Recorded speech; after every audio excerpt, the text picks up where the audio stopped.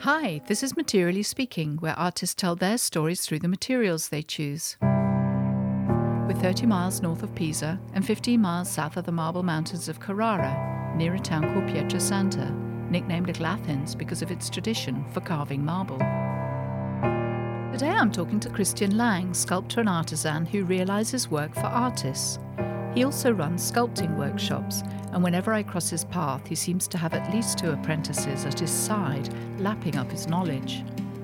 We meet at his studio, Cooperativa, on the edge of Pietrasanta, which has shelves of historical gessos up its walls.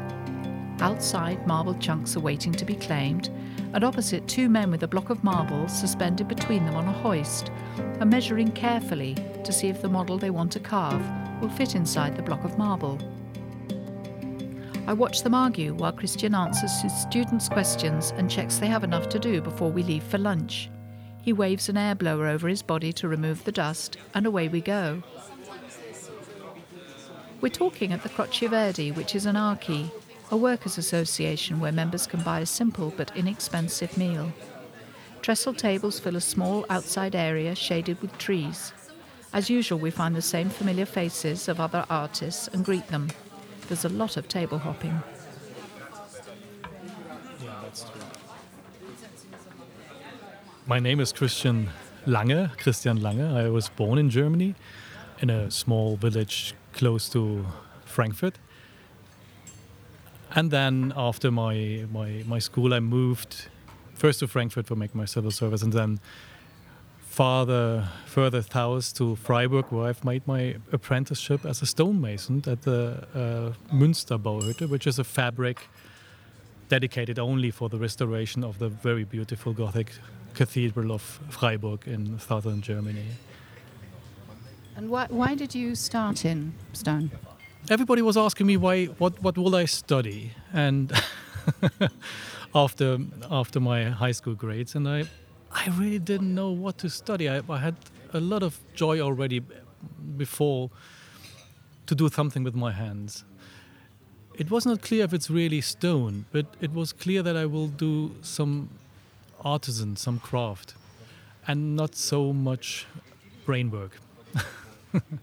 Does it come from your family? My father was a teacher, my mother a secretary, so not really, no. Maybe it comes, but as a reaction to the fact that there was no tool in my house. The only tool, we had a pair of old pliers. And whenever I wanted to fix my little motorbike or whatever, I had to go to my friends, and they were all super equipped. So I got a little bit this idea, it's not only about what you know to do with your hands, it's also a little bit about technique, about tools. Can you tell me a bit about the restoration work you did? It was mainly in sandstone. It was actually only in sandstone. So because this church is made in sandstone, we apprenticed. So the apprenticeship was 3 years where we worked only by hand. So no pressure, no electric power tools, no air pressure. Everything with really very old-fashioned hand tools. Slow. But for learning, I still believe that learning something slowly, you learn it probably better. So it was a very good apprenticeship that I've had. So I had another year as a professional stone carver there, and then I left to Italy.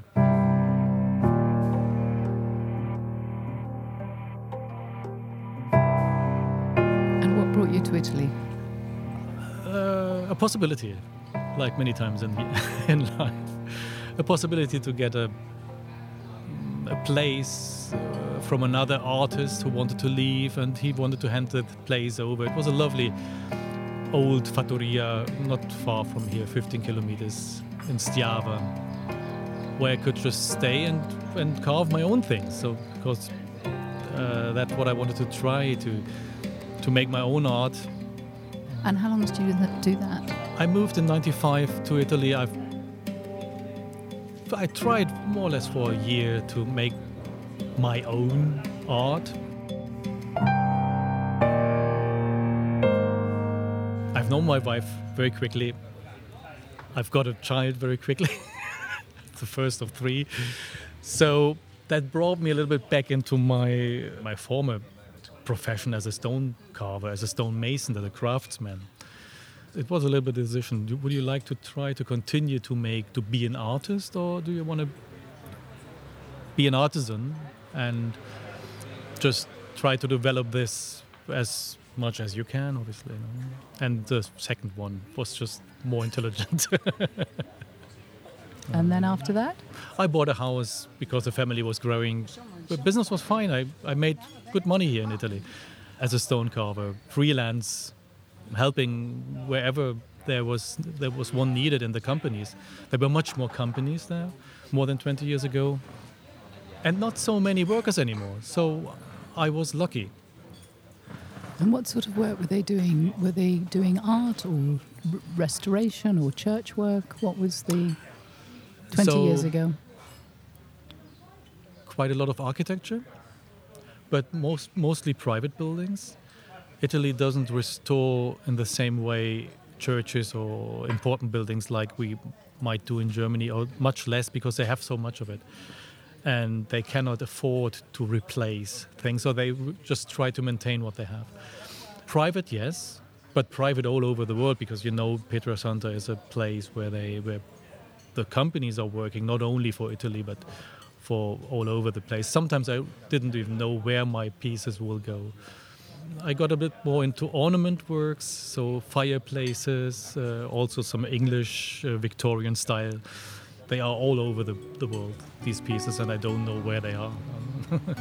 So, am I right in thinking you're now, at this point, you would call yourself an artisan? Is that right? You said there was a distinction that... Yes, yeah.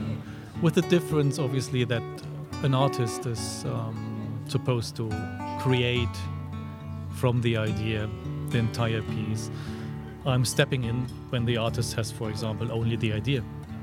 And I help him, or I 100% realize from an idea, from a drawing, from a model, a maquette, or from a one-to-one sculpture, copying it, the marble piece, or not only marble but also granite or other stones. How does the communication process work? Can I text you a photo? Or how do you like to work? Since WhatsApp, it's changing.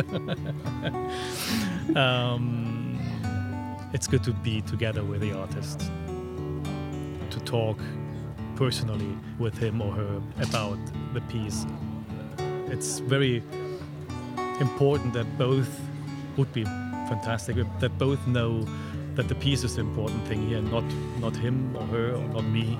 No, in the best case, I'm just a tool. A very complicated tool sometimes, but sophisticated if you want so. I think so. But it's lovely if an artist knows what he did. To use me just, okay, Christian, this is what you're going to do here. I know, okay, try this, try that. If he gives me input, because he knows stone, he knows the material, he knows, actually, he would know to do it by himself or by herself, but doesn't have the time, for example, or not the power, because too old. Well, that's interesting. Yes, old age does take that power away. So what sort of challenges have you had with artists who perhaps don't understand what can and can't be done with stone? How does that go if an artist asks you to do something that's probably not possible? Yeah, it happens almost all the time. Already the choice of the marble gets very difficult, because people think they see one piece of marble and they want to have it maybe exactly like this. But even if I know where the quarry is, I know exactly the stone, but the stone will be different because nature always invents something new. And even the same quarry doesn't give the same quality of stone one day after another. So many people doesn't know how complicated it is to find the right material and the right size. Even you think the whole Versilia is full with marble. But be sure that you never find the piece you need. Never. And I guess also all the marbles behave differently, or all the different stones behave differently, because you don't need to use local marble, am I right, because of the infrastructure here? there's access to an awful lot of choice. The local marble is already so rich of different possibilities. I think we use 90% local marble, with more than 80 quarries working. For sculpture, maybe only 10 are really interesting, 10, 20 maximum. It's all lovely material compared to other materials that come from all over the world, and we work everything here. It is also an important marketplace, so we have access to any material rather here than anywhere else in the world. Most of the artists, and I can understand that, like an homogeneous white, nice white, and then the quarries are getting really few. So the other quarries are supplying what, kitchens and industrial use? Yeah. You know, I think 99.9% of the marble goes into other uses. We are really, really small fishes here for the marble industry. So would you help a client, you'd go out and help them choose the marble, or you'd point them to an expert to choose a bit of marble? Normally I get the commission to do it. It's lovely if I can choose it together with a client, also for sharing a little bit the responsibility of what we have chosen. Because it's many times that we begin, I think it's the right stone, and something coming up, or just he changed or she changed the mind, and oh no, I don't like that actually. And it's if you started already and you've bought the stone, and there's a lot of damage. There can be a lot of damage. And then, so you start the piece, and how does the consultation go from there with the artist? How goes? How does the consultation? How do you meet with them, chat with them weekly, daily, monthly? Our best is just at the beginning and at the end when the. No, I'm joking. I send pictures if the artist is not here, or the artist comes by every now and then. Some artists come quite a lot every day, but it's really a personal thing, and it depends a bit on the complexity, you say, of the piece, obviously. And do you have a preference for what kind of work you do, figurative, abstract? I would love to do more figurative work, also because of the thing that challenged me more. There is just not so much around. It's more expensive, takes much more time. We're chatting in June 2019. What changes have you noticed in the last 3 years, say, of 3 in the to last 5 how many years? I don't know. How many since years I'm here. Yeah, why not since you're here? Yeah, okay. Pietrasanta changed quite a lot from...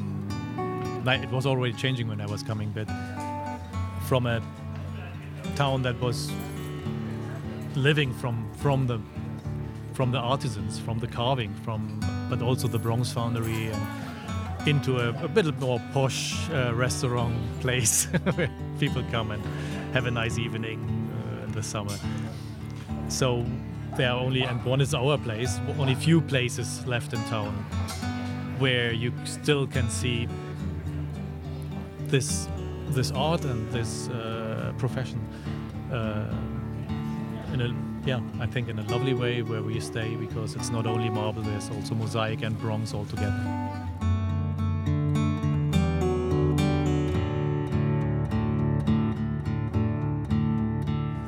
And what about the type of work that you're being asked to do? How's that changed recently?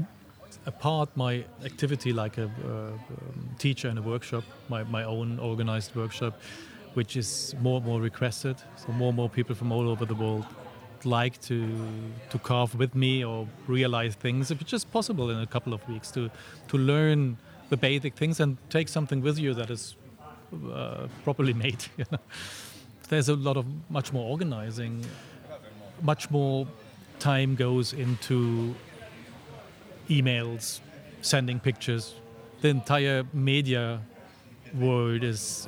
I had days 10 years ago where I was carving from the morning at 7 to the evening at 6, without anybody disturbing me, and anything disturbing me, this is past. The artisan skills generally, like how you learnt what's changing and how you're passing on. A very, very complex question. I hope you have time. So as I told you, I learned to do everything by hand, and I think it was a lovely occasion. But I understand that we cannot give this possibility to the people anymore. There's not enough work for getting enough assistants or trainees to help us and to pay them properly, because the work is not paid very much. It's a bit a problem that we have to push young people or whoever wants to be trained quite quickly into production. They have to learn quickly. New technology was coming up 10 years ago with the Robo, computerized milling machine, that can rough out, that can set points, come quite close to a sculpture's end. There's average 50% left of handwork then, if you take it seriously. I've seen sculptures where this was reduced to 10% handwork because they just wanted to deliver it. They were looking, from my point of view, quite ugly.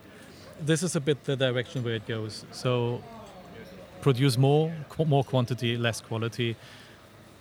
But if you think that what we take today as the traditional tool at all is our air hammer with all kind of different chisels.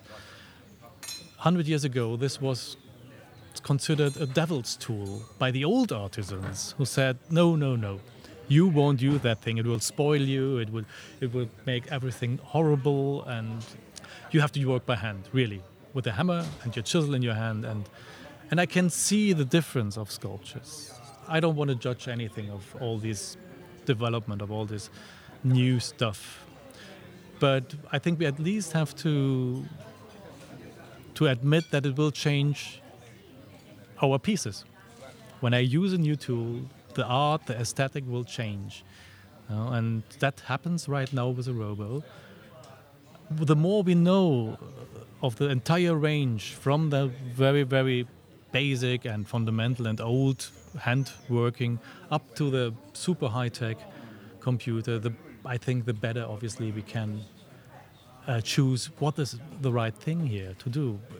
If I have to restore or make an old sculpture new, but in the same way, so maybe a very important restoration work, I have to make a research first. What tools did they use 500 years ago? No. Otherwise, I'm risking to make a mess with it. So you learnt from the artisans when you first came here? Yeah, I was lucky to have some of the old artisans next to me working in all the different companies I was working. I think you said something when we were chatting the other day about you learnt from Italians, but the Italians, young Italians, aren't training up anymore. Is that so? It's more foreigners? Now I'm training. I'm trying to hand it over, but I have to. Almost all of my young assistants are from abroad. Fantastic young people with a lot of enthusiasm and motivation. But they will leave, obviously, or most of them will leave the area again and come and go back to their place. Almost no Italian. No. Why is that? I think it wasn't considered in the last generation, so my generation and maybe the generation before, it wasn't considered a good job. It was just something where you get dirty.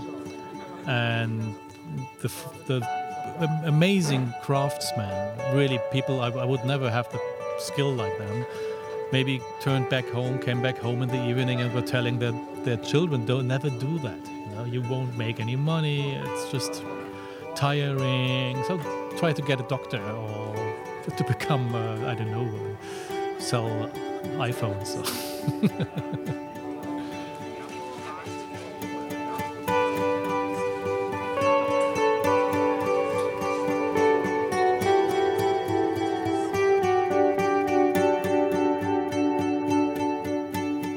So thanks to Christian. You can see his work on his website at marbleartwork.com. For photographs of all the work discussed in this series, follow our Instagram or visit our website materiallyspeaking.com, where you can sign up to our mailing list to hear about upcoming episodes. Editorial thanks to Michael Hall.